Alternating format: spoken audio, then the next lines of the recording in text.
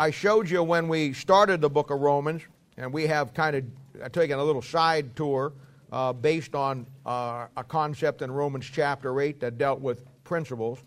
The book of Romans is a book that really defines the principles for New Testament Christianity.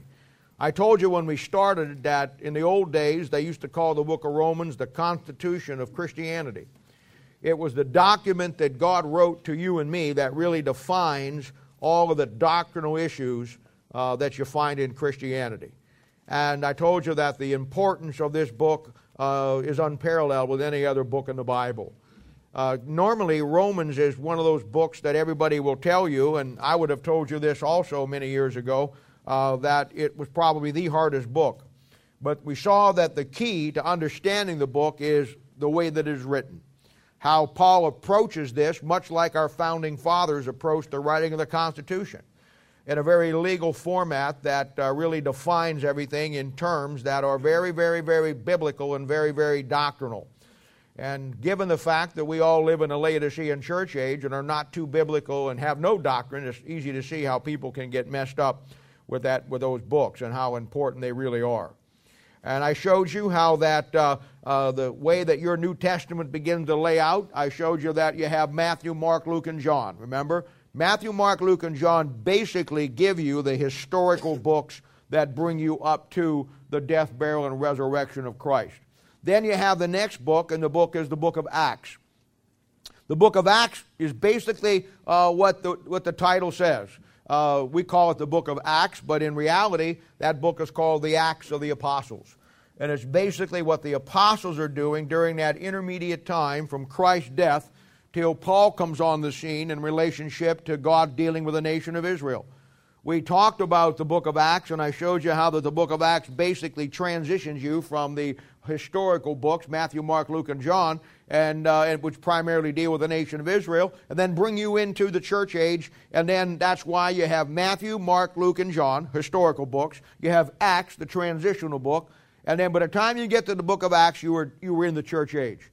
And so it's no accident that the next book that God put in the order of the books in your New Testament is the book that defines what the church really is all about and gives you the fundamental doctrines by which everything that we believe is based on. That would be the book of Romans. And then after that, you have the books that are written to the churches. After that, you have the books that are written to the individuals. And then it goes on from there. I showed you how that the book of Romans breaks down into 4 natural sections for better understanding. And I told you how the chapters 1 through chapter 5 focus on the historical aspect. Chapter 6 through chapter 8, and that's where we're at right now in chapter 8, deal with the great doctrines of the church. And he begins to lay it out in chapter 6 and brings it all the way up to chapter 8. Chapter 9, 10, and 11 deal with a prophetic sense of what God is going to do doctrinally in the future with the church, the nation of Israel, and puts that all into perspective. And then in the 4th section, and I really can't wait to get to this section, but there's so much that we have to deal with, it'll be a ways there. But the 4th section, chapters 12 through chapter 16, is the practical section. It shows you and I how that as a New Testament Christian we are to live our lives. It shows us what our attitude should be toward everything that we're supposed to be as Christians. And it really gives you the summation of everything that we have to, the way we need to look at things and the way we need to conduct ourselves. And that's how the book breaks down. Remember last night in Institute, and I told you, I gave you a verse in Hebrews there as we were looking at it, and I told you that the single greatest concept that I've invested my life in for 40 plus years of studying the Bible has been understanding the term that everything, and I showed you the passages last night. I showed you how that everything in the Bible falls down and breaks down into a pattern. Finding those patterns are absolutely key to understanding your Bible. I give you those patterns all the time. I even mention those patterns in the process of what we're looking at and what we're trying to accomplish in it. And then I showed you how that in these 4 sections, which are the pattern of the book of Romans, these 4 sections, how each chapter has its own pattern, and it breaks down.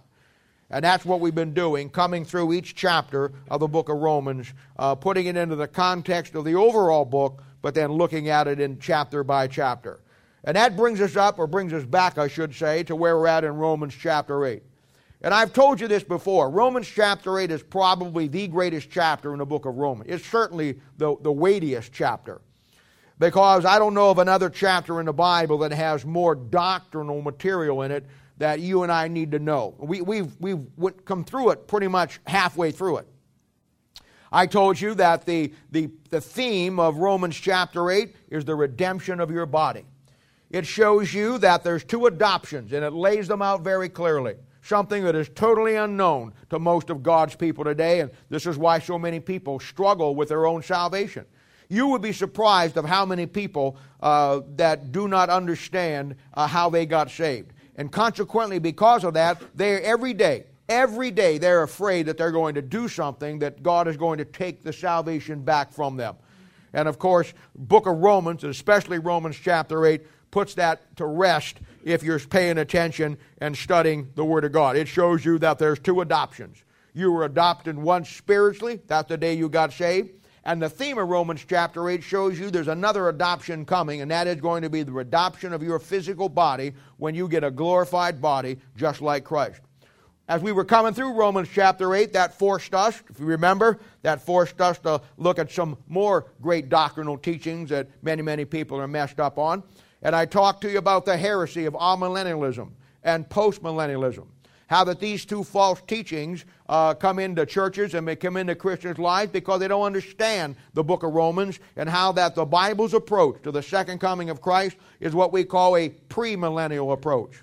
He's coming back before the millennium, where the postmillennial thinks that he's going to make the world a better place to live, and when he gets the world all cleaned up, then Christ comes back.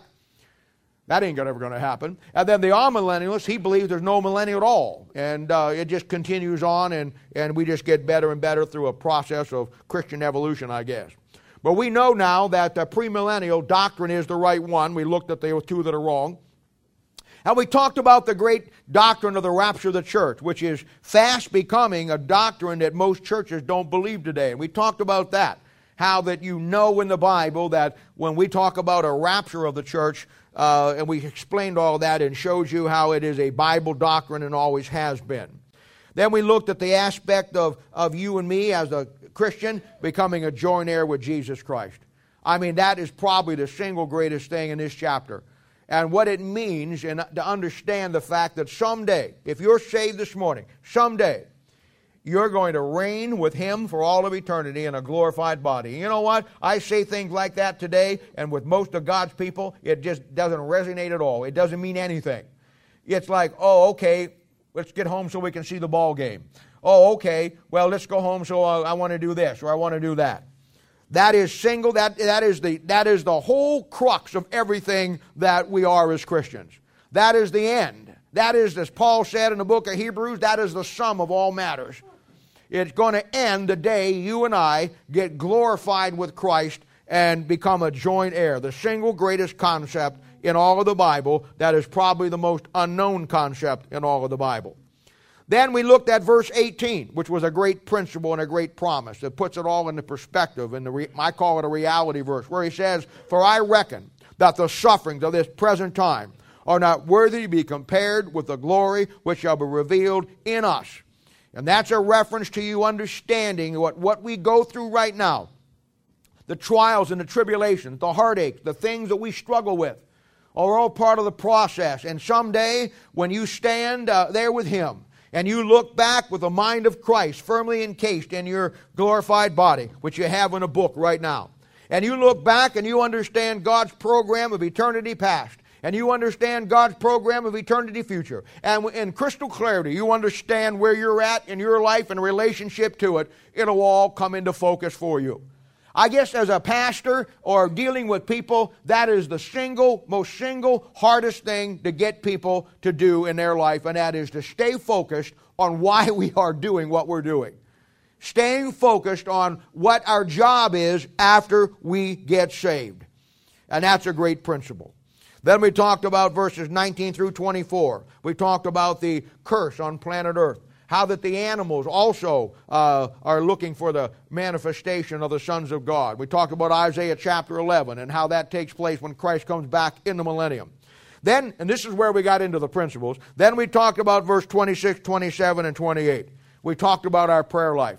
And I showed you the Bible says there's 3 infirmities we all have, and one of them is not knowing how to pray.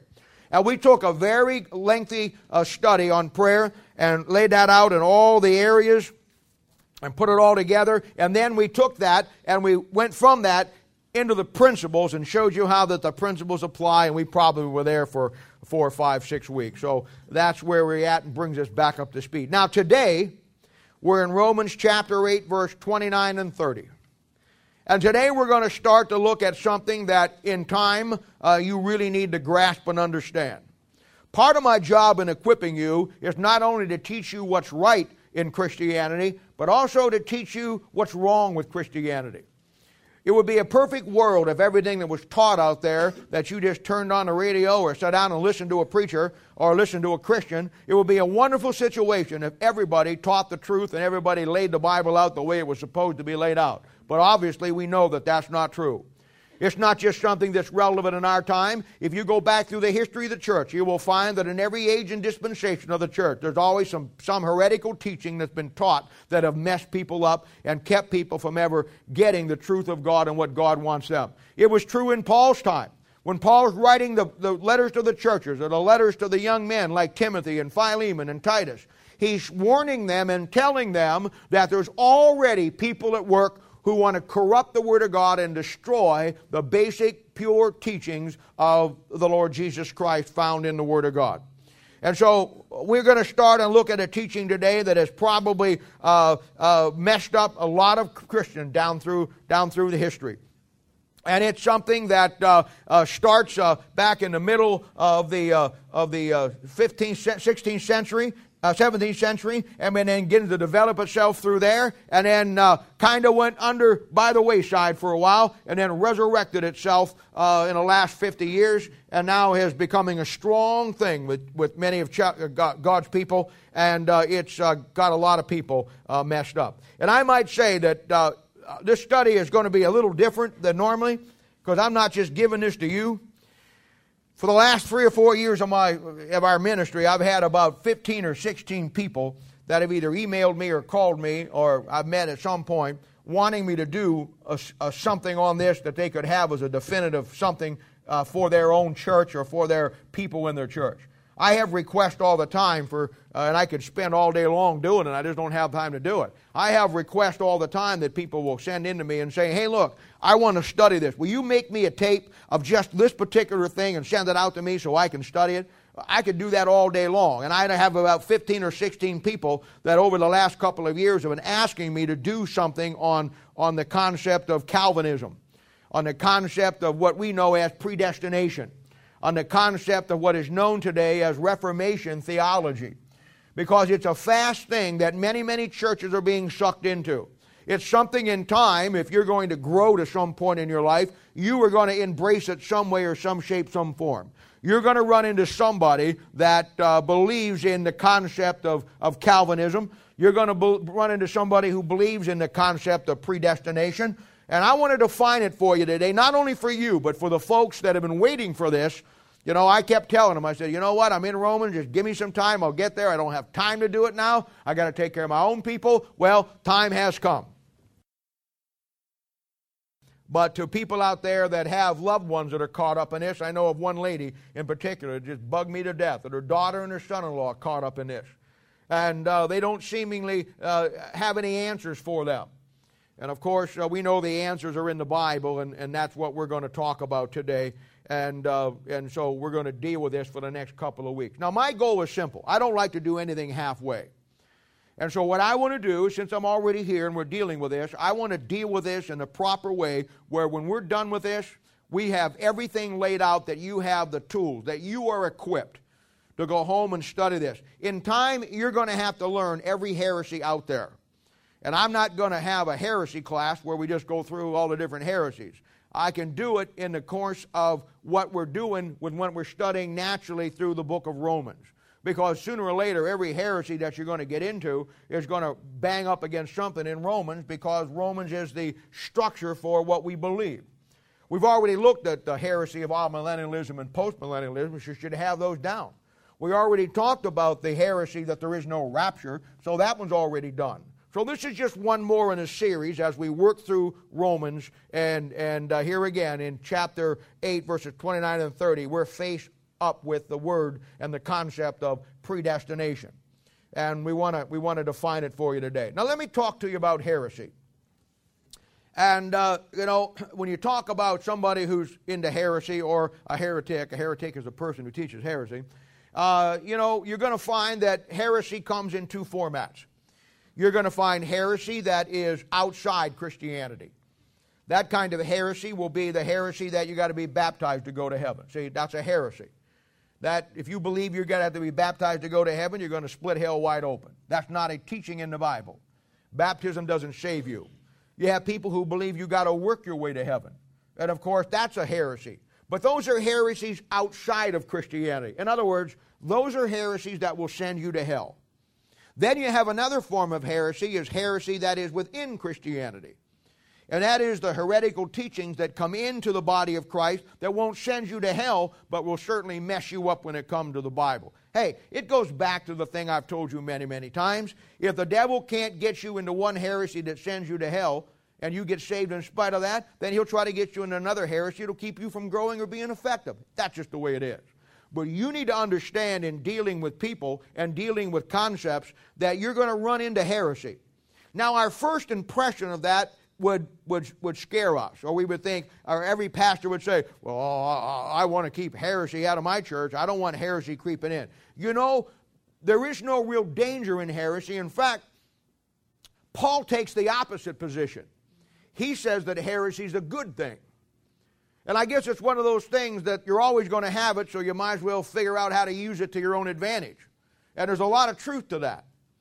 He says in 1 Corinthians chapter 11, verse 19, he said, we talked about this last week, he talks about the fact that therefore there must be also heresies among you, that they which are approved may be manifest among you.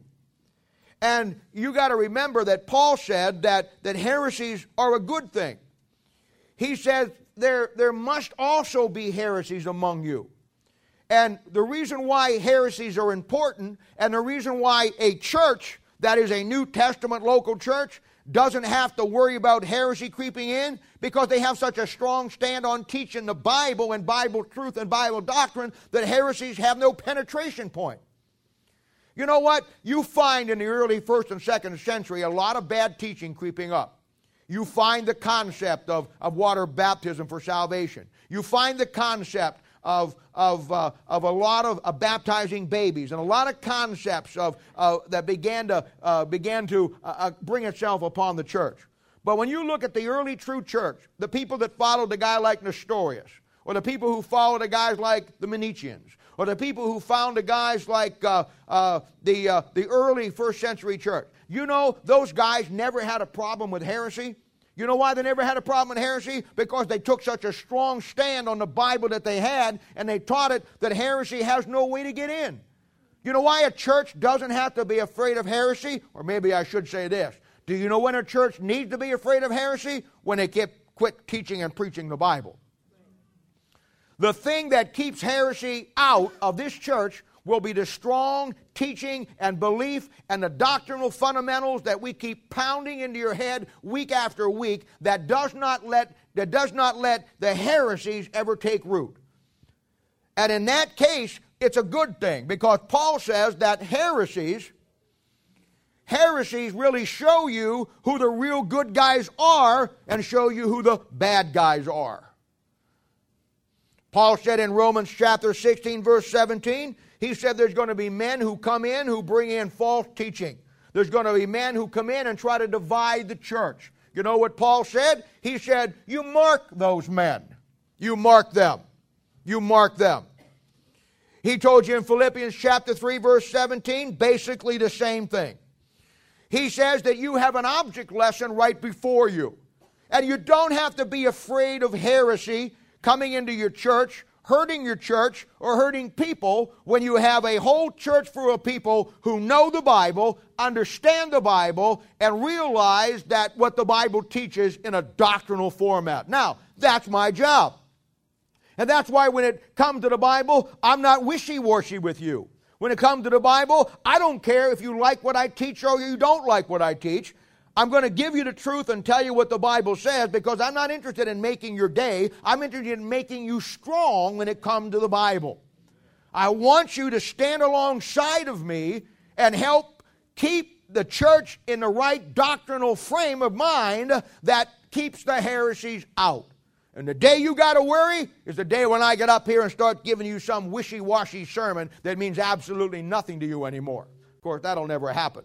But the bottom line is simply this. That's exactly where you need to be. I see the same thing with people coming up in Christianity. You know, years ago, I think, you know, we talk about young people and young people being destroyed by the world and young people being destroyed by the things of the world. Let me tell you something. Let me tell you in Christianity what destroyed more young people than what ever thought about. And it was a concept that started back in the 60s and come up through the 70s, 80s, and pretty much prevalent today is the Christian school movement.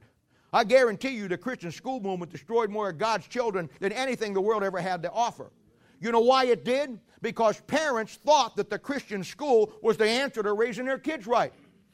They were afraid of the fact that if they let their kids go to public school, that they would get destroyed. Because we all know what's in the public school. Let me ask you a question. You that like to eat salads, you that like to eat tomatoes, or for those of you that are classical, tomatoes. Let me ask you a question.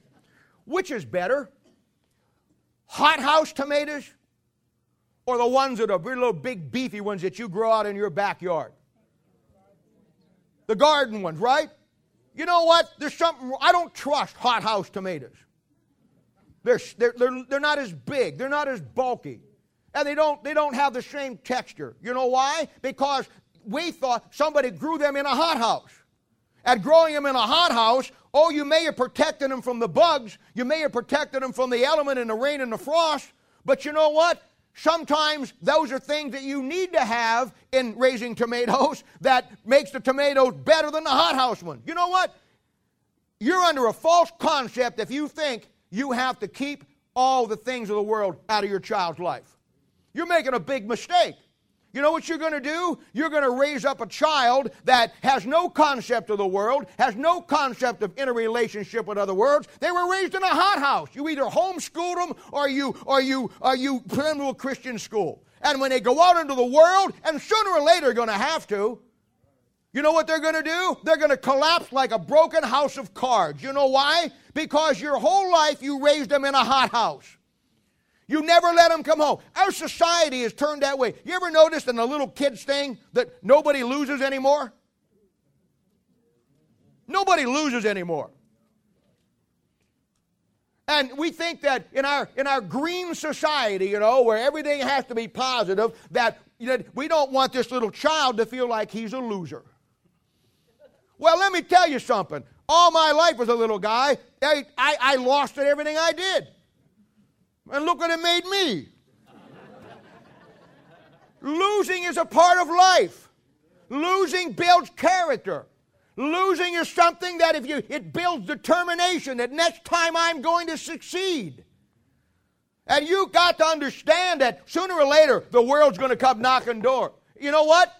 People are afraid of heresy like parents are afraid of the public school system. And the truth of the matter is, if parents saw the public school system for what it really is, it's a tool to train your child. Use the system against itself. If you're a parent, you know what you do in a school system, in a public school? You as a parent get involved. You be there. You help that teacher. You put the influence in. You make sure. And then when your kid comes home and says, Johnny said this, or Mary said this, or Tommy did that, then, or that they happened this at school today, or this happened that, then you have a comparison to show them what the Bible says and use the system against itself. In other words, do the same thing that we're supposed to do with heresy. Heresy is not a bad thing if you use it the right way. It's only a bad thing when you don't use it. You have to fear it when you don't know how to use it against itself. And as a parent, you have to fear the world when you don't understand how to use that world system against itself to help your child become what it needs to become. You don't isolate your child from the world. You insulate your child from the world. And there's a process to do that. I'm not going to isolate you from heresy. I'm going to insulate you from heresy by the biblical principle. Why? Because when you use the system against itself, it proves who's right and who's wrong. And it's a good thing. It's a good thing. It's heresy that shows you the truth. It establishes the real from the phony. And it's like the Bible says in Ephesians chapter 4, verse 14, where God's people are blown about by every wind of doctrine. Everything that comes down the line. Every new thing you see on the internet. Every new thing that somebody says. Oh, we run out and we get worried because of the fact that we don't know how to deal with it. And I'm telling you, this is the reason why this church, or you, if you're equipping yourself, never have to be afraid of heresy.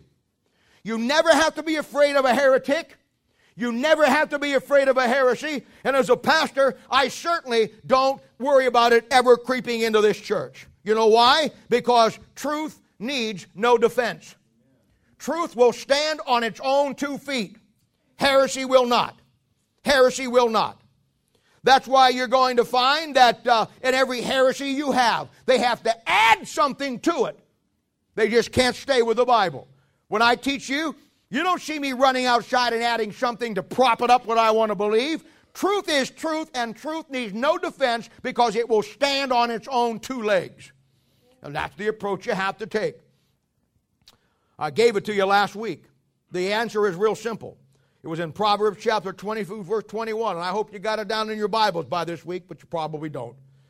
And that was the fact that God, the whole thing, this whole concept of everything we do, was that in everything that God gave you, was that that you would know from God the certainty of the words of truth. You know what's true and what's not. You know what is certain and what is not. And you need to know in time all of the heresies. We don't have time to go through them, and as I said, I'm not going to go through a Heresy 101 class, but as we naturally come through the book of Romans, we're going to deal with it. It's my job of equipping you. And in this particular case, there's really not much to it. And I've never had much respect or thought much of anybody who followed the line of Calvinism, and I'm going to explain it to you here in just a moment. I mean, there are some religions that you would get into, or some heresies you would get into, that are very damaging heresies and are very hard to deal with. If you deal with a Roman Catholic, you're dealing with somebody who has, almost 1,600 years of tradition behind them that you've got to unweave.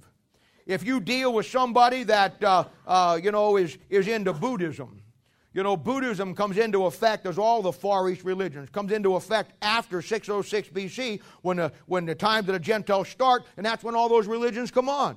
So you've got something there that is very entailed and may take you a long time to work through that. But you talk about Calvinism. Calvinism, if Calvinism would send you to hell as Roman Catholicism is, I'd say that going to hell with Catholicism is going in a Cadillac, and going to hell with Calvinism is going in a VW without an engine. Not much to it. And of course, we're going to show you how everything works unto itself. Now let me explain this to you. And I want you to see this because we're going to do this in 2 parts. Now the heresy of Calvinism, or we know it today as Reformation theology, that is built around the concept of predestination, is not hard to grasp. And I want to basically just lay it out for you. And I'm saying this now because I've got a lot of people out there that want this. So the bottom line is this. I'm going to address some of my remarks to you. And at the same time, I know I've got about, maybe 10 or 12 guys in my life that around the country that are caught up in the heresy of Calvinism. And I know I'm speaking to you now. I know you guys listen to the website and get everything up there. So maybe this will help you. But don't take it personal. But if you want to take it personal, that's okay with me. Now, Calvinism is based on a 5-point system. And I want to talk very briefly about this 5-point system. I don't want to spend a lot of time on it because it's pretty much worthless. And this 5-point system is what I told you that all cults do. This 5-point system is a fabrication of Calvinism in his own mind. Calvinism did exactly what the Roman Catholic Church did. The Roman Catholic Church is built on 5 concepts. You take any one of those 5 concepts away, you don't have a Roman Catholic Church. And I'm going to give them to you next week. The Roman Catholic Church is built on 5 concepts. You take any one of those 5 concepts away, and you can't have a Roman Catholic Church. Now, in the Roman Catholic Church situation, none of those 5 are found in the Bible. You couldn't find any of the 5 that church has built itself on anywhere in the Word of God. Calvinism is built on 5 principles and 5 concepts. And just like Roman Catholicism, you couldn't find these 5 concepts in the Bible with a laser beam and a flashlight. They're simply not there. They're nowhere to be found. Calvinism, people talk about Calvinists and are big on the sovereignty of God. I have never found the term sovereignty of God any time in my Bible. Calvinists are big on the sovereignty of God, and they don't think about free will, because Calvinism basically takes your free will away from me. I had a guy say to me one time, he said, so you don't believe in the sovereignty of God. Do you believe in free will? And I said, that's correct. He said, well, I don't understand that. And I said, well, I didn't think you would. He said, well, I don't understand what you mean. I said, I never find the sovereignty of God one time in the Bible. I find free will 17 times in the Bible by itself. Now, I don't know what you go for in authority, but I'm not going to believe something that I can't find in the Bible when I find the opposite to it in 17 times. And I'm certainly not going to believe you who tells me to believe in the sovereignty of God when they're not in there when I find free will 17 times. It doesn't take a rocket scientist to figure that out. I'm a Bible believer. All right, now, here's the 5 points that are not in the Bible, but Calvinism is based on. The first one is the term total depravity. Now, given we talk about man being totally depraved, and you've heard me talk about the total depravity of man. That term is not found in the Bible. You'll never find the term total depravity. And at the same time, you'll never find, when I talk about total depravity, I'm not talking about the same way that a Calvinist does. Now, this is another thing you got to watch out for. Cults will do this. Cults will say something that sounds close to the truth, but so it pairs itself off as being true, but when you really examine it, it's not the truth. Now let me tell you the difference between my total depravity and their total depravity. My total depravity is this. I believe we're all totally depraved. I believe that in me there's nothing good. I believe in you there's nothing good. I believe that you and I are absolutely, totally without Christ, died and going to go to hell and burn like a torch for 1 billion trillion years and on beyond that for all of eternity. I don't think there's anything in your life and my life that has anything good, or you and I on our own cannot get to God. Bible says there's none that understand it, there's none that seeketh after God, and in Romans it gives a whole list of our throats and our minds and our hearts and everything down the line which is wicked. You know how you and I got saved? We didn't get saved on our own. We got saved because God, in spite of my depravity, came down and told me about His Son dying on the cross.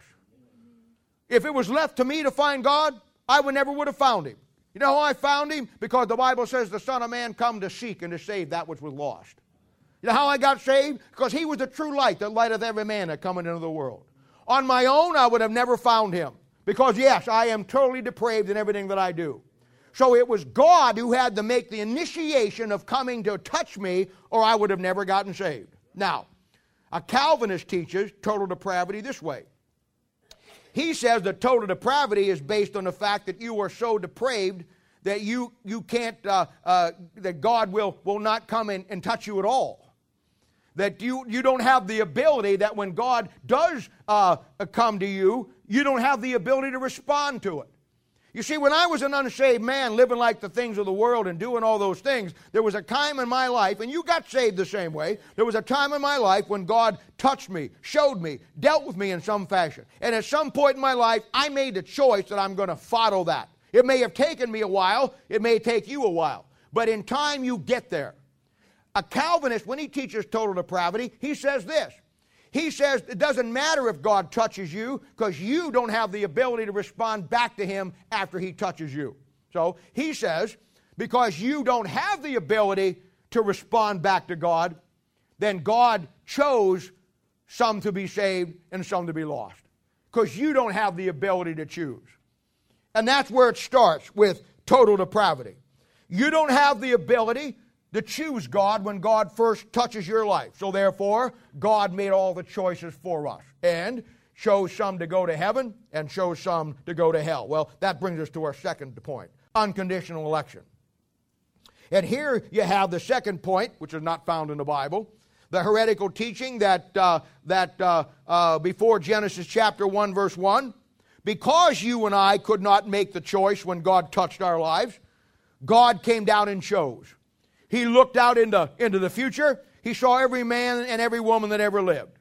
And because you and I did not have the ability to choose God after He touched us, after He illuminated our life through the Holy Spirit of God, because we were so totally depraved and didn't have the ability to respond to that, He simply chose. And He said, you're going to, He said, heaven, hell, heaven, hell, heaven, hell, heaven, hell, heaven, hell, heaven, hell, heaven, hell, heaven, hell. And some of you going to heaven and some of you going to hell. Now that brings to the third point, which is called limited atonement. Limited atonement is based on the first two, which simply says, this heretical teaching says, that when Christ came down, He didn't die for everybody on the cross. He only died for the ones that He chose. So His atonement on the cross is limited. Limited to the ones that He chose. And that's the limited atonement. Certain of the elect, certain of the people, only ones that are going to get to go are the ones He chose. The rest of you, tough apples, you're out. All right? The fourth one is irresistible grace. That is simply this. If you have been chosen, you have no say in it. If you have been chosen, you've been predestined to be saved. And you're going to get saved. If you are chosen, if you are one that God picked, you have no say in it. The grace of God is irresistible to you. You can't resist it. And at some point before you die, you're going to get in. And that's irresistible grace.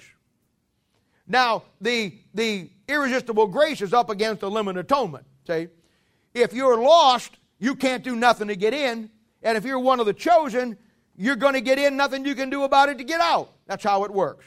Then you have the perseverance of the saint. That's the fifth one.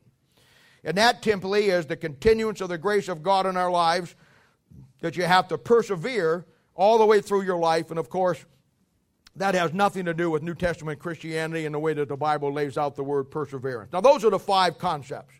Now, let me break it down and make it real simple for you and show you how this figment of Calvin's imagination and everybody in the process comes into being. All right, here it is. Sometime before Genesis 1:1, God looked down in the future and saw all mankind. Because we were totally depraved and we couldn't get to God, God said, what's the point? Why should I come down and light anybody? Because nobody has the chance. I'll just choose some people unconditionally. And some people I'll choose unconditionally, they won't be able to resist my grace and they'll get saved. We'll call them the elect. There's some that won't. And I'm not going to choose them. And when Christ died on the cross and showed up at some point later, then it was a limited atonement. Christ didn't die for everybody. He only died for those who God chose before the foundation of the world, and everybody else is out of luck. I don't know what kind of church service they have, but it's got to be the deadest thing you ever saw in your life. I mean, what do when you bring a visitor? Do you check them at the door to see if they're one of the elect or not? What do you sing? Jesus loves me, sorry about you. You're not part of the chosen few? I mean, what song would a song like you sang this morning have to do with it? Nothing. I mean, the joy is gone. I mean, what do when you leave in a person and you think now, well, I'm sorry, you're just not one of us. Of course, that's the whole concept. If you're the chosen, it's irresistible grace. If you're not, then nothing you can do about it one way or the other. You're lost and you're on your way to hell, so I guess eat, drink, and be merry, because tomorrow you're going to die. And then the elect ones have to persevere. Now, that's what you basically find with a few variations. Now, let me tell you what you got here. Now, next week, I'm going to show you how to make an absolute fool out of a Calvinist. Everything in this world, like I said, when you believe the Bible and you stay with the Bible stands on its own two feet. Any heresy that you get into, any heresy that you're up against, you will find that because it is a man-made deal, someplace along the line, what they have done is they put up a great front. And that front just looks magnanimous. That front is just absolutely stupendous. That front looks like it's the real deal. What every heresy has forgotten and not dealt with is the back door. Because every heresy out there has a back door that somebody's forgetting to guard. The back door of a truth that will destroy what they put up in the front. For you as a child of God, you need to learn where the back doors are. You need to learn how to destroy and dismantle any heresy on the face of this planet. Paul said, mark them, expose them, and then you use them to teach others. And like I said, next week we're going to get into the details, and I'm going to show you how that if somebody ever says to you, I'm a Calvinist, you ought to say back to them, well, I wouldn't tell anybody that. Now, last week I gave you a great principle. I hope you got it in your Bible in Proverbs chapter 15, verse 28. Remember what it was? Last week I told you never make an issue when somebody has a problem with you. Somebody has an issue with you. You never make that issue between you and them. You never take it personal. When you're in the ministry and you're doing God's work, then you understand first and foremost that any attack on you is not against you, it's against the book and God that you're serving in the ministry. So don't take it personal. And I gave you Proverbs 15, verse 28. It says, never make an issue somebody has with you a personal thing. Always make the issue between them and the Bible. That's what you want to do. You got to always remember that. Well, in the same thing, that's what you do with somebody who is teaching heresy or is a heretic. And you make it between them and the Bible, and you personally stay out of it. And I'll show you how to do this next week. But this is how you deal with anybody who's teaching something wrong or it's messed up. And then I got to give you two more principles here. Now, I know we're in Romans 8, but you got to see this. Come back to Proverbs chapter 26. You got to get this. You got to get this. I operate on these two principles more than anything else that I do. These two are very discerning principles, and these are absolutely key in you dealing with people. And I don't expect you to fully understand it all this morning when I give you this, but it's a place to start, and you can see how it works. Now, Proverbs chapter 26, verses 4 and 5 is probably an incredible, one of the greatest verses in the old Bible of dealing with people and your attitude about it. Now look at 26, 4 and 5. The first verse says, answer not a fool according to his folly, lest thou be like unto him. I want you to look at that very carefully. Let's read it again. Answer not a fool according to his folly, lest thou also be like unto him. In other words, you're supposed to be smarter than him. See? In this case, you don't answer him. Now look at verse 5. Just the reverse. Answer a fool according to his folly, lest he be wise in his own conceit. Now see? Two verses that simply contradict each other. One of them says, answer not a fool, and the other one says, answer a fool. And it looks like a contradiction, doesn't it? But it really isn't, because it's showing you that there's two kinds of fools. Now, a fool in the Bible is defined in Psalms and Proverbs as somebody who does not have the truth of God. It can be an unsaved man who is lost without Christ. It can also be a saved person who doesn't have the knowledge of God. Now, there's two kinds of fools. Now, when you say a man, when you talk, nobody wants to be called a fool. But in a Bible sense, a fool is not always a bad thing. A fool is somebody who just has fooled himself. You see, we use it in a much worse connotation. A fool is somebody who's been fooled. See, it doesn't mean it's your substandard plant life IQ. It just means you have been fooled. Now, the key is this. How have you been fooled? Because there's two types of fools. There is a fool that is somebody who has just been fooled, who when you sit down and you open up the Bible and you show them truth, they respond right to it. Then there's the other type of fool who you could open up the Bible all day long and all he wants to do is fight and argue with you. In other words, one fool is teachable and the other fool is unteachable. Now let's put it in context of which one is which. Verse 4. Answer not a fool according to his folly, lest also be like him. Let's set the scenario. Thursday night Bible study. Here we are. Some visitor comes in, maybe you bring him. And that visitor comes in and you say, my friend's got a question he'd like to ask. And I'd say, okay, go ahead. We'll let you be the first. Good to you here tonight. In fact, because you're our guest, you can pick any book out of the bookstore back there. You know, be really nice to him. And he asked a question that's totally off the wall. He asked a question, I don't know. He asked a question, I know. He asked a question, really? If the Bible is really true, where did Cain get his wife? Okay? Because the Bible says that there ain't anybody else around. So if the Bible's really true, and I have trouble believing the Bible, if the Bible's really true, where did Cain get his wife? Now, my first answer back is going to break the ice, because now you see there's a little tension. Because I know that the Bible's true. Now you brought somebody into the Bible study who is somebody who is got some legitimate questions. And now, and I know you're out there, you're all stiffened because now you're saying, what's Bob going to do? I mean, that pulpit, he could jump over that pulpit and tear that guy's lungs out. This kid don't know who he's fooling with, you see? Why, he could rip this kid up and beat him out there. He's not going to take my friend out and hook him on the back of his truck and drag him around the parking lot and chains around his ankles, is he? Absolutely not. No. We're going to have Joe and those guys just shoot him on the way out in the door. That's all. No. The book says, answer not a fool according to his folly, lest thou be like unto him. I perceive in this kid that he's got a legitimate question. And I'm going to break the ice and I'm going to say, where did Cain get his wife? Let me think. Oh, I know, from his father-in-law. Now, that's not the answer he wants, but I'm breaking the ice. See?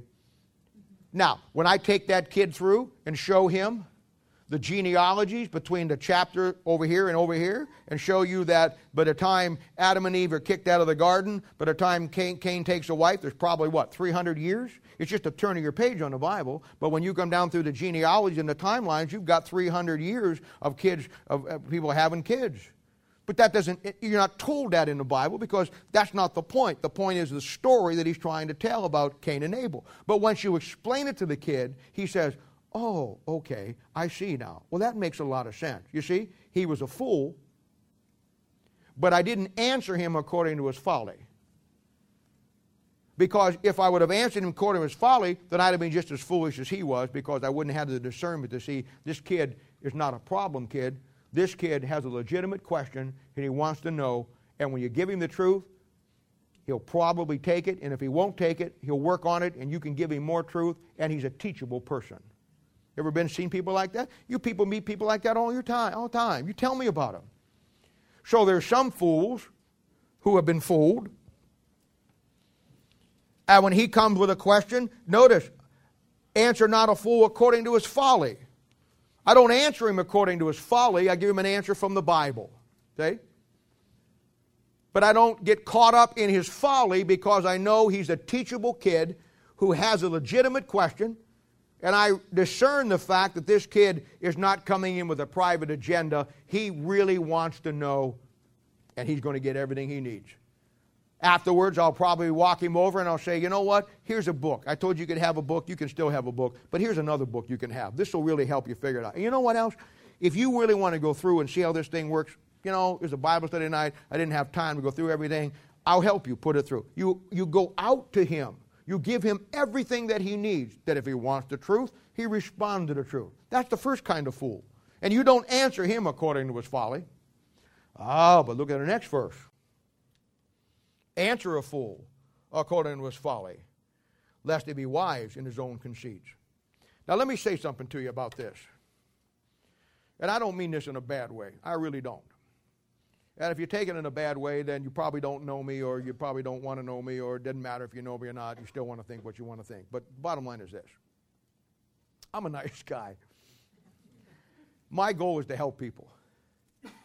If I got somebody who wants to know the truth, and they want to learn the truth, even if they got some issues they're not squared up on, I will spend whatever time it takes. But brother, bring somebody in or have somebody come in on a Thursday night who has a private agenda. Bring somebody in on a Thursday night who is looking to cause a problem and to inject something into this church or come in with an issue or a chip in his shoulder. And I'll tell you what, it is a gunfight at the OK Corral at high noon. I don't know how to tell you this, and I hope you never have to see it, but there is a side of me that most of you have never seen, because I am such a nice guy, and I have the patience of the world, and I can spend as much time as it takes, never lose my temper, never come to the place where, but you have never seen the Bob Alexander that is sitting on a coiled spring inside that deals with those kind of fools in the next verse. I know every back door of every heresy that there is. While you're out there looking over the front and you're trying, everybody else is coming up to you and knocking on the door and saying, I'd like to talk to you. And they give you your verses and you give them their verses and you're back and forth and you just walk away saying, well, I think I made some progress. And he walks away thinking he's an idiot. He doesn't know anything more about it. You give him your verses and you give him, and you're standing at that big front of that heresy at a big old door and you're talking back and forth and you're just giving him your little verses and he's giving you his little verses and you're saying, well, let's just agree to disagree. You know, that's a nice little warm, snuggly feeling term today. And come on, I'll come back later and we'll share some. That's another nice warm little thing. Share each other, you know, and you have your way and I have mine. And I hope I'll persuade you. And he said, well, I'm hoping I'll persuade you. You see, that's how you do it, see? And while you're there, I'm way in the back. If you look out that back window, there's a fence line back there with a strip of woods on it.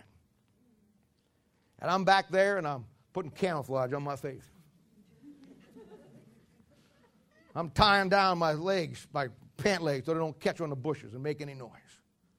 I'm strapping my knife down here and putting my over here and got my H&K 9mm over here with my silencer on it, screwing that thing on out there. And while you're up there sharing and talking those things, I'm moving up to the back door and down the line, looking in the back door. And he's up there expecting, who else is coming now? Oh, who else are these Baptists? They're so goofy. They come up here like they know something. Oh, send me another one. Send me another. And about that time, boy, I'll tell you what, I'd jump out of the shadows, pull his head down, pull out that knife, stick that knife up there with the Japanese call the wind tunnel in the back of his neck and ting that thing and scrambled eggs, man.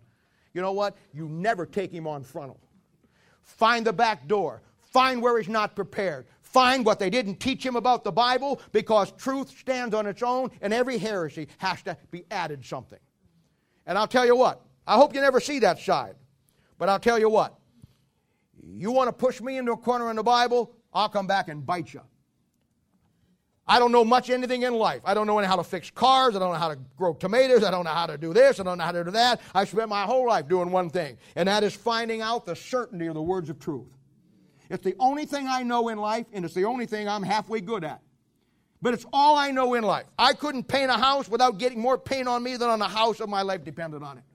Every time I cut the grass, I break the windows into people's houses because I don't put that little guard down, and I'm throwing rocks out like mortars.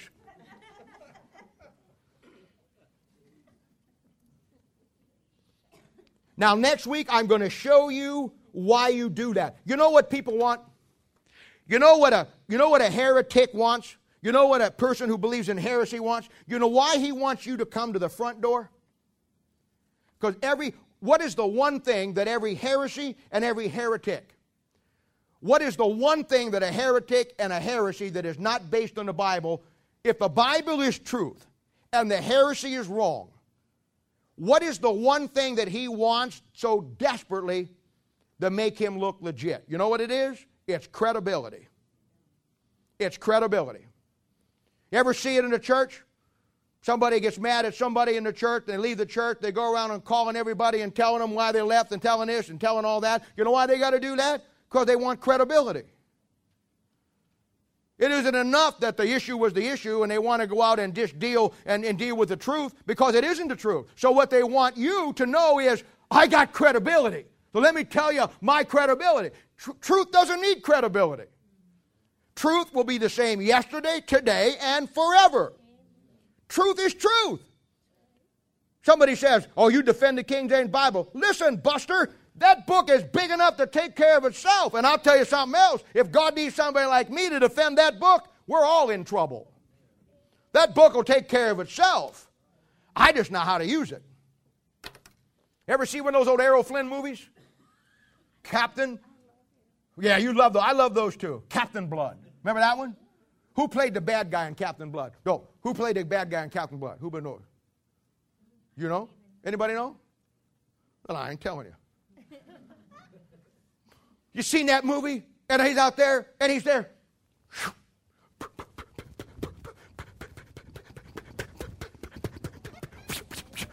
And he swipes, he misses him, and cuts the candles off.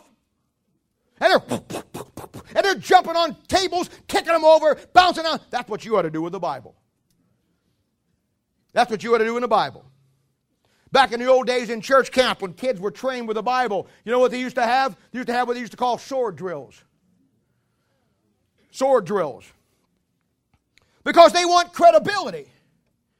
And what you do when you talk to them and exchange your verses, you give them exactly what they want. Anytime you enter into a Bible discussion based on principles or verses with somebody who's a heretic, all you're doing is giving them credibility that they so desperately desire. Because you're saying to them, you're what you believe could be credible, so I'm going to open up the Bible and show you what I believe to try to show you what's wrong. And all he does is say, wow, when you open up that book and go toe-to-toe on that, you're giving him the credibility that he wants. You don't do that. You don't do that. And I'm going to show you next week exactly how you do it. I'm going to show you next week how you answer a fool according to his folly. Because the best of that verse says, let he be wise in his own conceit. That's his problem to begin with. He's a fool because he's fooled himself. The other kid is a fool because somebody else fooled him. There's a big difference between those two fools. You give me somebody else who got fooled by somebody else I can work with. You show me somebody who has fooled himself, you got a problem on your hand. And all you do by answering him, or all you do by playing the game and not taking him to the mat with the Bible, is let him be wise in his own conceit. Now here it comes. You take the word predestination or predestinated. Now the bottom line is this. This is not how I do it. I'm giving this to you. And if you're out there and you're listening to this and you're a predestinator and you're one of those guys, I hope this rings a bell with you. And you want to come by on Thursday night at 7 o'clock, come on by anytime you want to. But you take that word predestinate and predestinated. You know, you only find those words 4 times in your Bible. Now, the Calvinists would have you to believe that it's hundreds of times through the Bible. 4 times. 2 in Romans 8, 2 in the book of Ephesians chapter 1. Now, the problem is this. The word where you find predestination or predestinated is never used in the context of salvation. Now, I know a Calvinist couldn't get that. Because you're going to find out that one of the reasons when you start dealing with somebody who's a Calvinist, I guarantee you, a Calvinist couldn't define the passage on predestination in the Bible if his life depended on it. Because here's the real issue. I've never met in 35 plus years of ministry, ever met somebody who believed in Calvinism or most cults, whoever had a clue about how the Bible went together. Never had a clue. Never had a clue. Now, when it comes to the Bible, it takes a lot to impress me. I had men in my life that, I'll tell you what. They were guys who knew the Bible, and when I looked at their lives and I saw what they taught, saw the time they spent, saw what God gave them, saw the truth that they had, that impressed me. But I'll tell you what, it takes a lot in the Bible to impress me with somebody. And I'm never impressed. Maybe I'm just not this stupid. I have never met a Calvinist or anybody associated with Calvinism in any way, shape, or form that ever knew anything about the Bible. And it always bothered me that a guy would have the great eternal truths of predestination and have the great deep concept of God before the foundation of the world through his foreknowledge, choosing all of that he could get that out of the Bible when he couldn't understand anything else. I don't know about you, maybe it's just me. I have a tough time believing God would just give one great depth truth and not give you any more. I think all the deep things are tied together in the Bible. You don't just find one great deep thing unless somebody just gave you that one great deep thing. I'm not impressed with it. I'm not. I had a while back a guy that's a Calvinist, and somebody had sent me a Bible study that he did on the gap. You know, the big hole between Genesis chapter 1:1 and 1:2? And this guy was leading the Bible study and this thing about the gap. And I'll tell you what, it was the most silliest thing I had ever read in my life. It wasn't even an intelligent attempt to explain it. It was the most wishy-washy. All it did was tell me that this guy who claims to have the great eternal decrees of this and that and the eternalness of God and predestination can't figure out what happened between Genesis chapter 1:1 and verse 2. His argument was, well, we don't know for sure there's a gap in the Bible. I got news for you, bucko. There's 2 gaps in the Bible.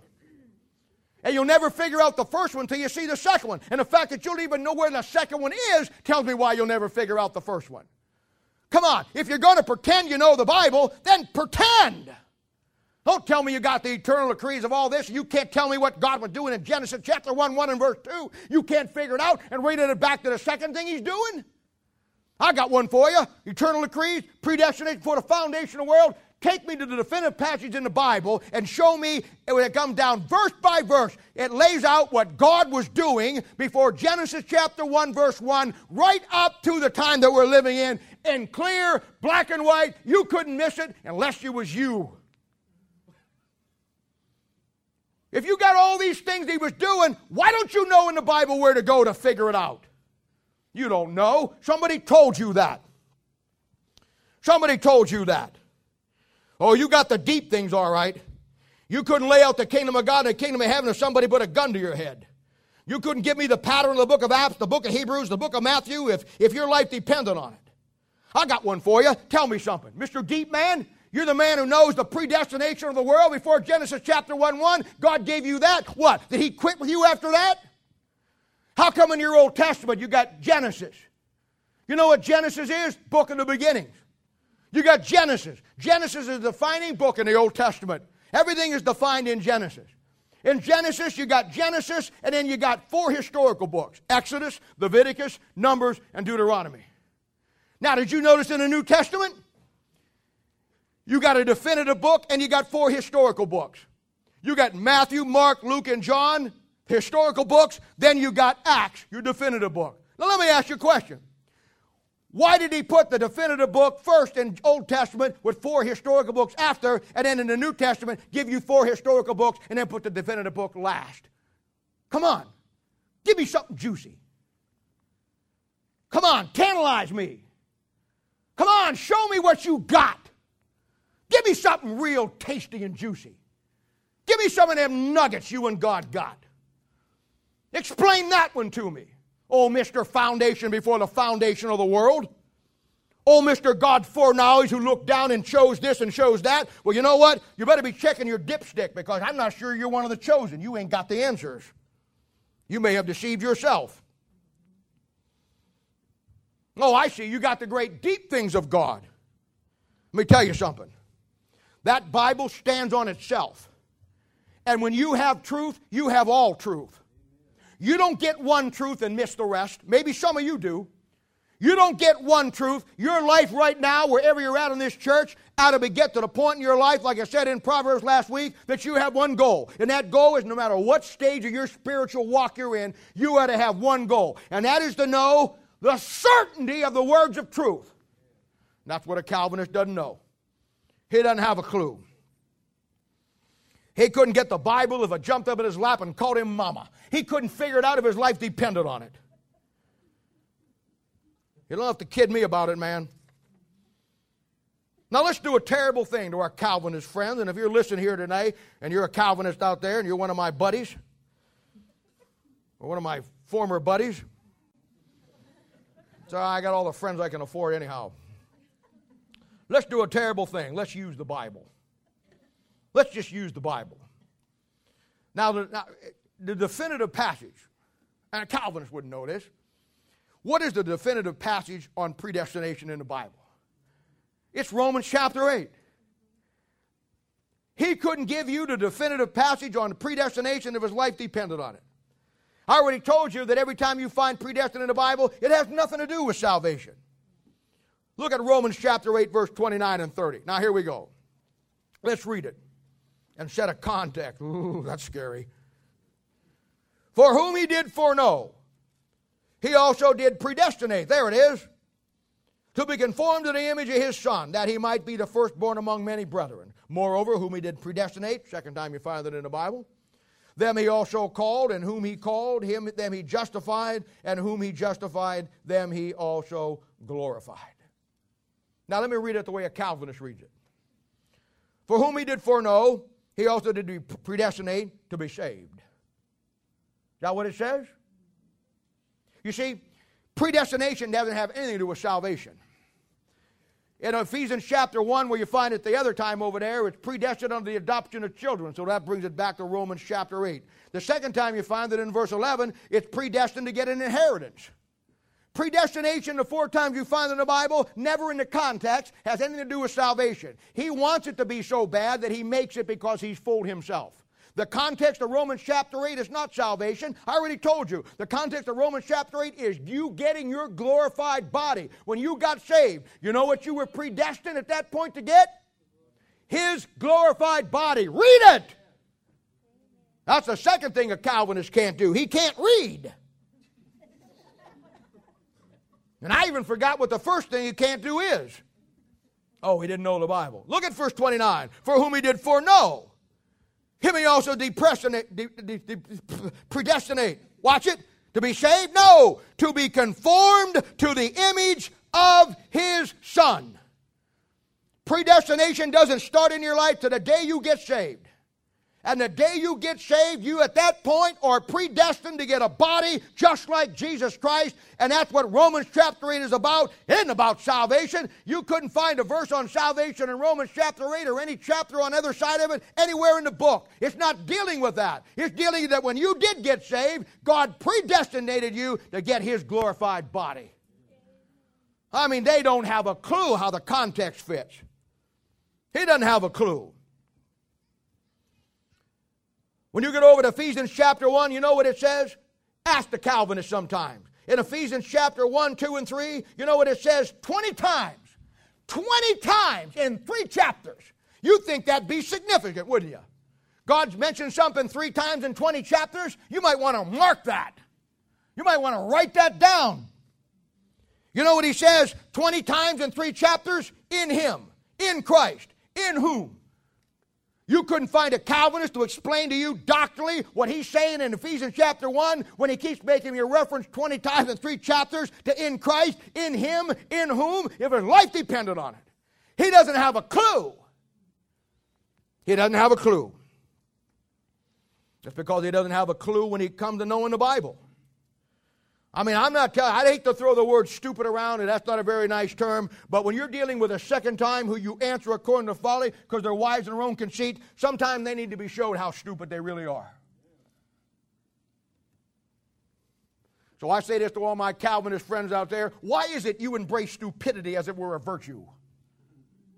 You know what you remind me of? You remind me of the guy that went into the Missouri Motor Vehicles to get his license plate, and he wanted to get one of those personalized license plates. And he said he couldn't get it, so he went down to the Office of Records and changed his name to Z74319.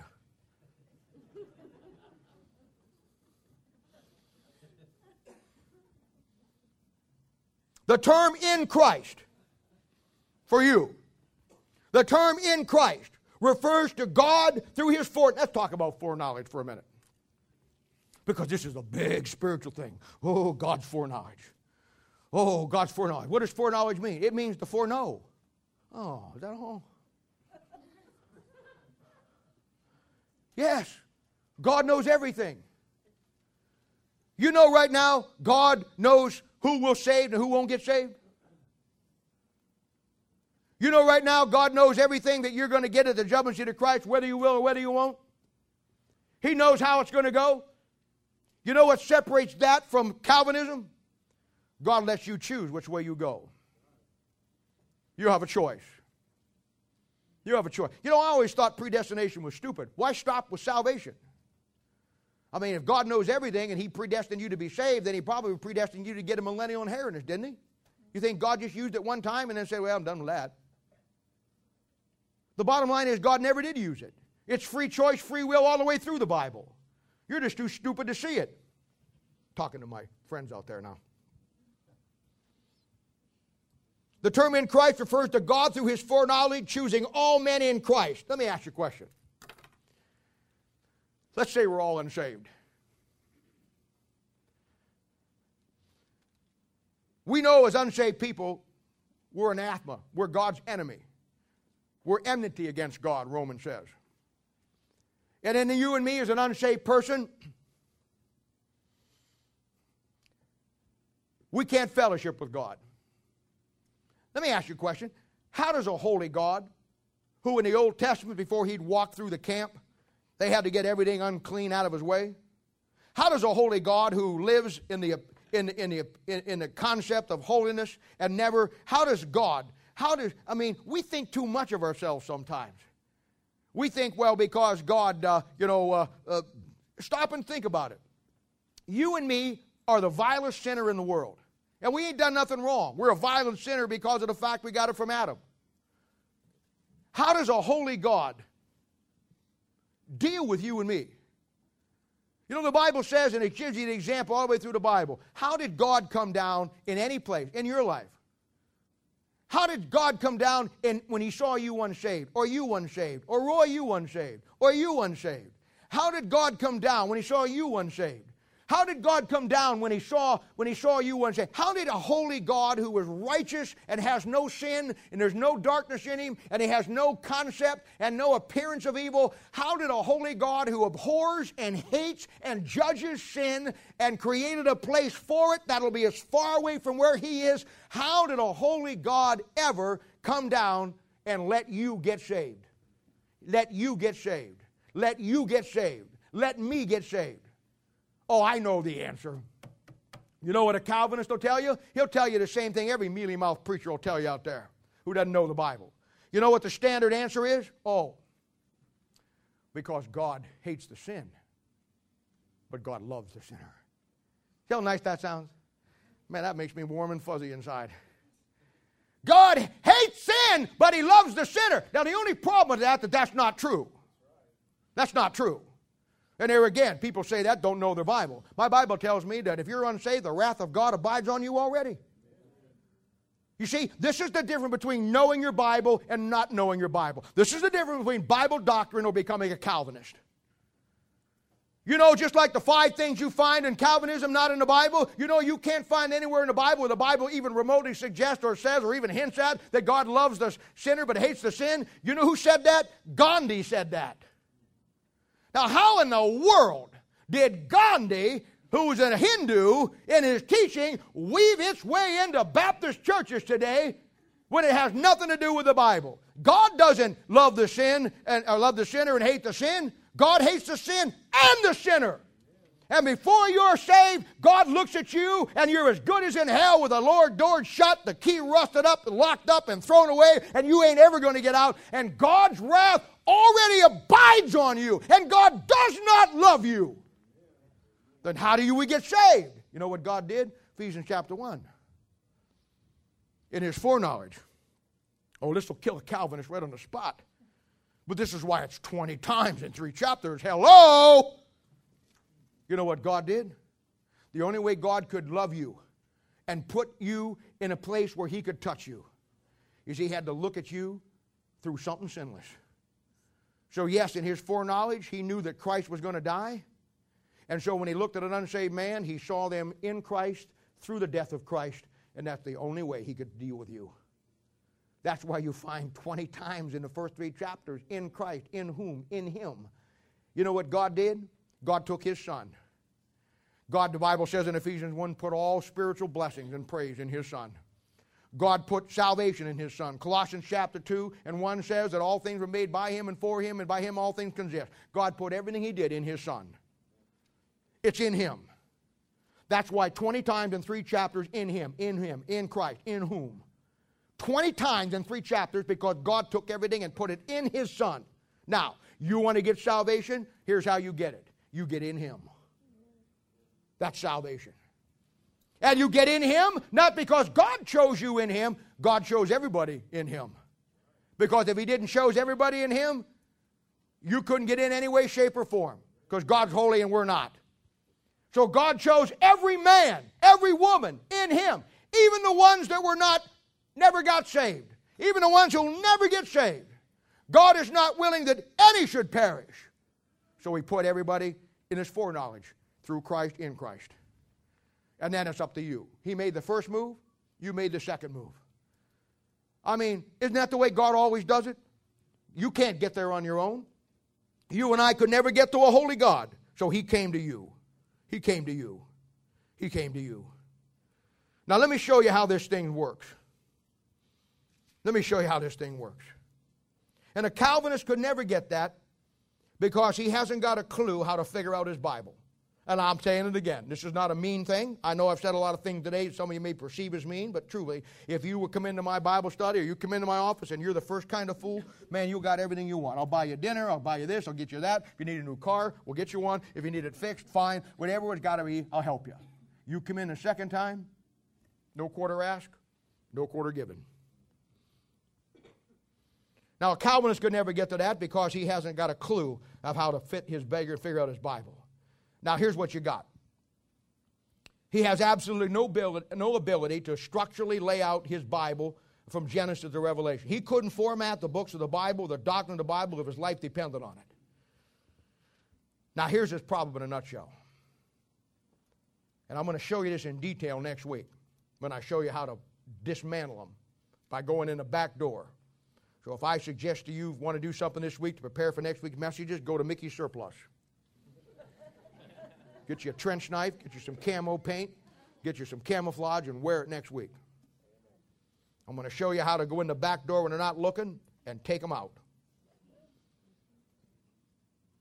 If you're not going to do that, well, never mind. I won't tell you what to wear next week. We'll just forget that. Anyway. Now, Calvinist has one concept. He's one-dimensional. And he reads that concept into everything in his Bible. I find this example a lot. Now, we're Christians. You know what we have a tendency to do when we read the Bible? We have a tendency to read the Bible from a Christian standpoint. You don't ever want to do that. You never want to read the Bible from a Christian standpoint. You know why? Because Christianity is only 2,000 years of a 7,000-year program that God's got, and the rest of that 7,000 years don't have anything to do with Christianity. You never want to read the Bible from a Christian standpoint. Certainly don't read it from a Baptist standpoint. You want to read the Bible from God's standpoint. You want to see what God is doing throughout the Bible, because it doesn't always relate to you and me. And when you got people, saved people, who don't understand that, what they do is they read the Bible, and they read it from a Christian standpoint, and they read what we believe as Christians in everything in the Bible. And that's a terrible thing to do, because it's going to mess you up, because the Bible was not written from a Christian standpoint. Christianity, as the Bible lays it out, is only 2,000 years of a 7,000 years, look on the chart there, of a 7,000-year program. So when you take 2,000 years and read it into everything out there, you know what you get? You get really messed up when it comes to the Bible. That's why there's people that believe that the people in the Old Testament were saved just like you and I are saved. Now, you know how, without getting into a great theological discussion, let's just keep it simple. You know how I know that people in the Old Testament weren't saved like me and you? Because they didn't go to the same place when we go when they die. Hello? Wouldn't that be your first clue? Guy said one time, back in Genesis chapter 6, you got those sons of God. And I said, yeah, those sons of God are giants. They're of an offspring of the sons of God coming down and cohabiting with the daughters of men and producing a race of deformed giants. Oh, no. That's heresy. No. What you got there is that those sons of God were saved men who were marrying unsaved women. Ever hear that? And I said, oh, I didn't know that.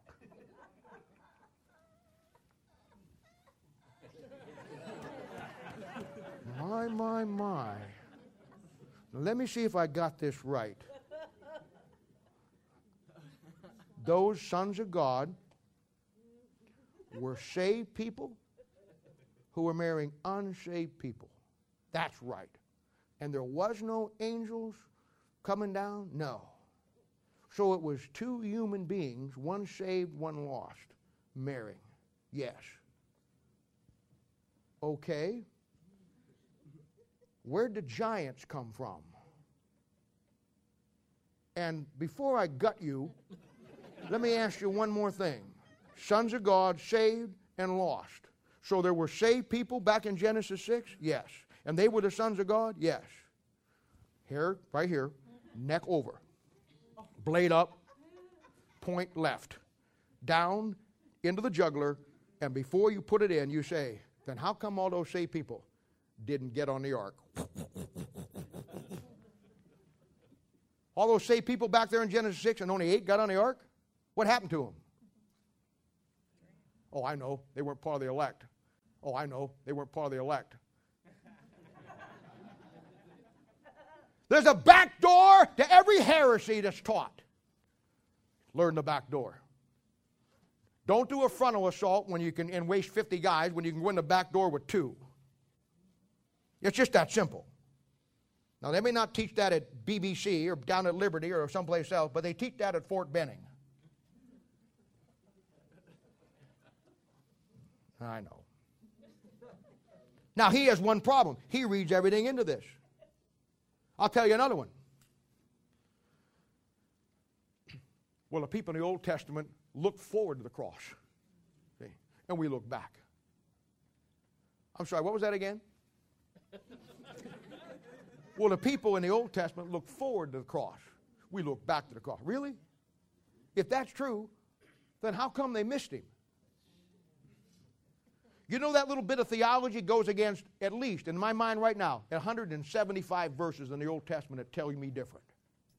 You know what the difference is? Somebody told you that. You don't know your Bible. You couldn't take me to Jeremiah 31, Isaiah 28. You couldn't take me anywhere in Joel or Hosea or Nehemiah. You couldn't take me anywhere to show me the principles that counter that. But that's what they do. Now here's what happens. My Bible says, I want you to see it. My Bible says in 2 Peter chapter 3, verse 9, it says, God is not willing that any should perish, but all should come to repentance. All right, a Calvinist, he says, well, that's the elect. See? He reads Calvinism into everything. He says, when I say that God is not willing that any should perish, he says, but that's just the elect. See? When I tell him in John chapter 3, verse 16, for God so loved the world that he gave his only son, and whosoever, he'll say, no, that's just the elect. It's not whosoever in anybody, it's just whosoever in the elect. See? He's got one truth, and he reads it into everything in his Bible. When I show him in Romans chapter 5, verse 6, says that Christ died for the ungodly, he'll say, oh, no. The ungodly were the elect. Romans chapter 10, verses 9 and 10 says, for whosoever shall call upon the name of the Lord shall be saved. He said, no. That's not whosoever in the whole world. That's whosoever the elect. See what he does? And the reason he does that is he couldn't lay out and explain the Bible if his life depended on it. He would have no more idea why the book of 2 Peter clearly puts it in perspective that God died and bought the sins of lost people just like he did you and me. He couldn't find that passage if his life depended on it. He couldn't explain the context of in Christ laid out in the book of Ephesians like I gave to you if his life depended on it. Over there in Revelation chapter 17, verse 14, it breaks down everybody in the Bible. In Revelation chapter 17, verse 14, it breaks down everybody in the Bible in 3 categories. The called, the chosen, and the faithful. The called, the chosen, and the faithful. Every man in the Bible, every woman in the Bible falls into the called, the chosen, or the faithful. And a Calvinist couldn't break those down and lay them out if his life depended on them. You know why? He doesn't know his Bible. He knows a few little words. He knows a few little verses. Now, I'm saved this for the last. You know the greatest joke God ever pulled on a Calvinist? It isn't even in the Bible. Well, it's kind in the Bible. I love this. Now, if you have a real King James Bible, in the front you'll have what we call the epistle to the dedicatory. You ought to have that in your Bible.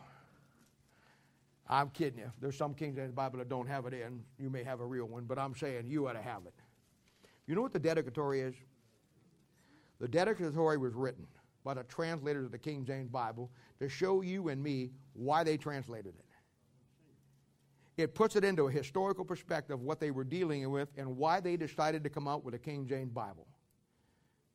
And in the dedicatory in the front of your Bible, it's a very lengthy thing, and we're not going to read it, but you ought to read it. I want to read it to you one passage here that a Calvinist wouldn't know if his life depended. And this is the greatest joke God ever pulled on him.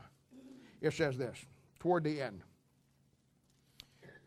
There ain't no paragraphs in it, so I can't give you the paragraph. It's just toward the end, about halfway. So that if on the one side we shall be trudenced by trudenced by popish persons at home and abroad, who therefore will malign us because we are poor instruments to make God's holy truth to be yet more and more known unto his people, who they desire still to keep in ignorance and darkness.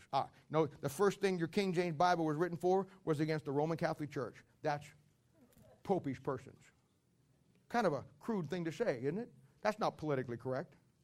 Popish persons who desire to keep their people in the dark instead of the truth, who the King James translators desired to give every man a common Bible, the truth, and the Roman Catholic Church did what? Maligned them for that? So they're telling you right now so you don't miss it. You don't miss it. that this book was written. Know why men hate this book? They hate it for as much as was in it by why it was written in the first place. Hey, the writers of your King James Bible, the translators, sat down, all 47 of them, and sat down and wrote this dedicatory and put it in there so you, 400 years later, would know exactly why that Bible was written. It was written against two people groups. It was written against popish persons, the Roman Catholic Church. Let's read the next group.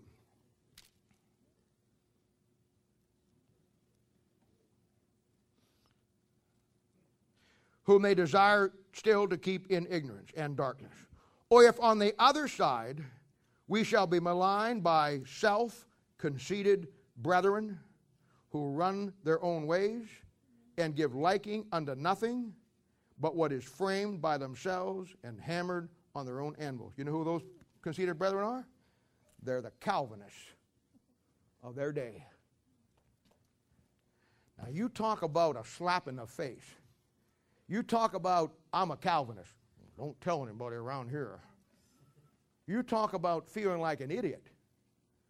The very Bible that you preach out of is standing in the dedicatory, was written against the very thing you believe.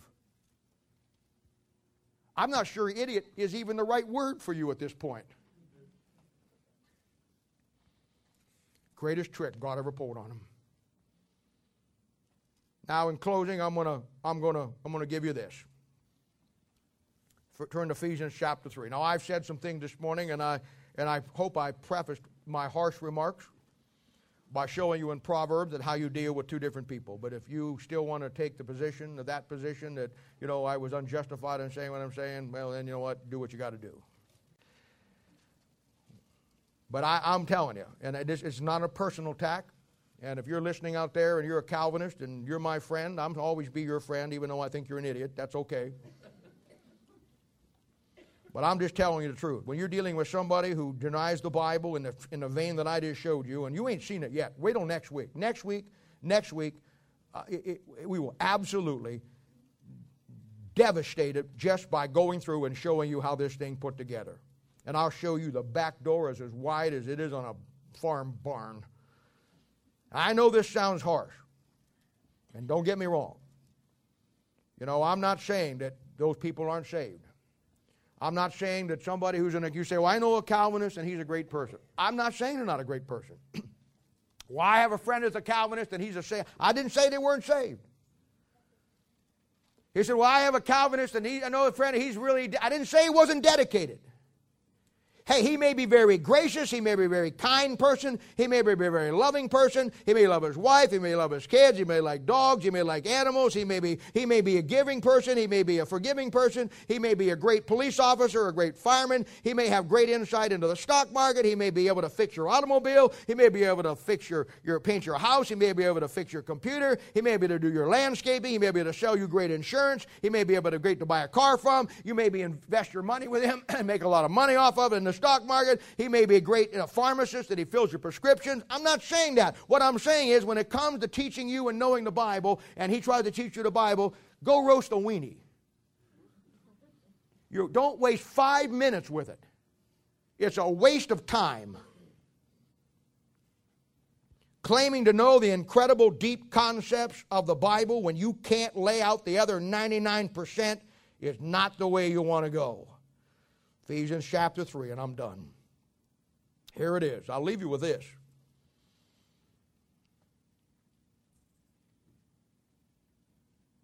See, I was taught by the old school.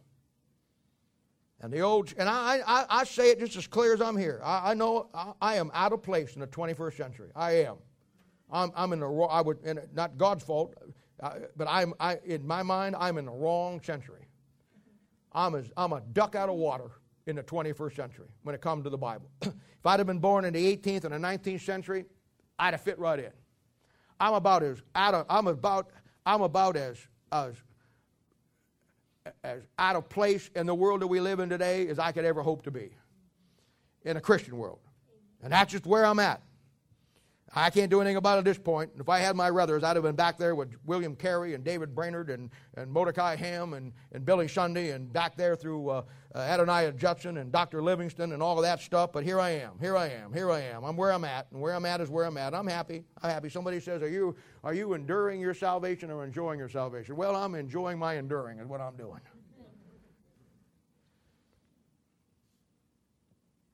But I want to leave you with this.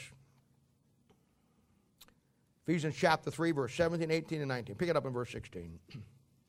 Now that he would grant you, according to the riches of his glory, to be strengthened with might by his Spirit in the inner man. Watch it very carefully. That Christ may dwell in your hearts by faith, and ye being rooted and grounded in love. And you see, last week I gave you the wrong root of bitterness. This is the right root. There's your counter root. You don't want to be rooted in bitterness, you want to be rooted in love. All right, verse 18.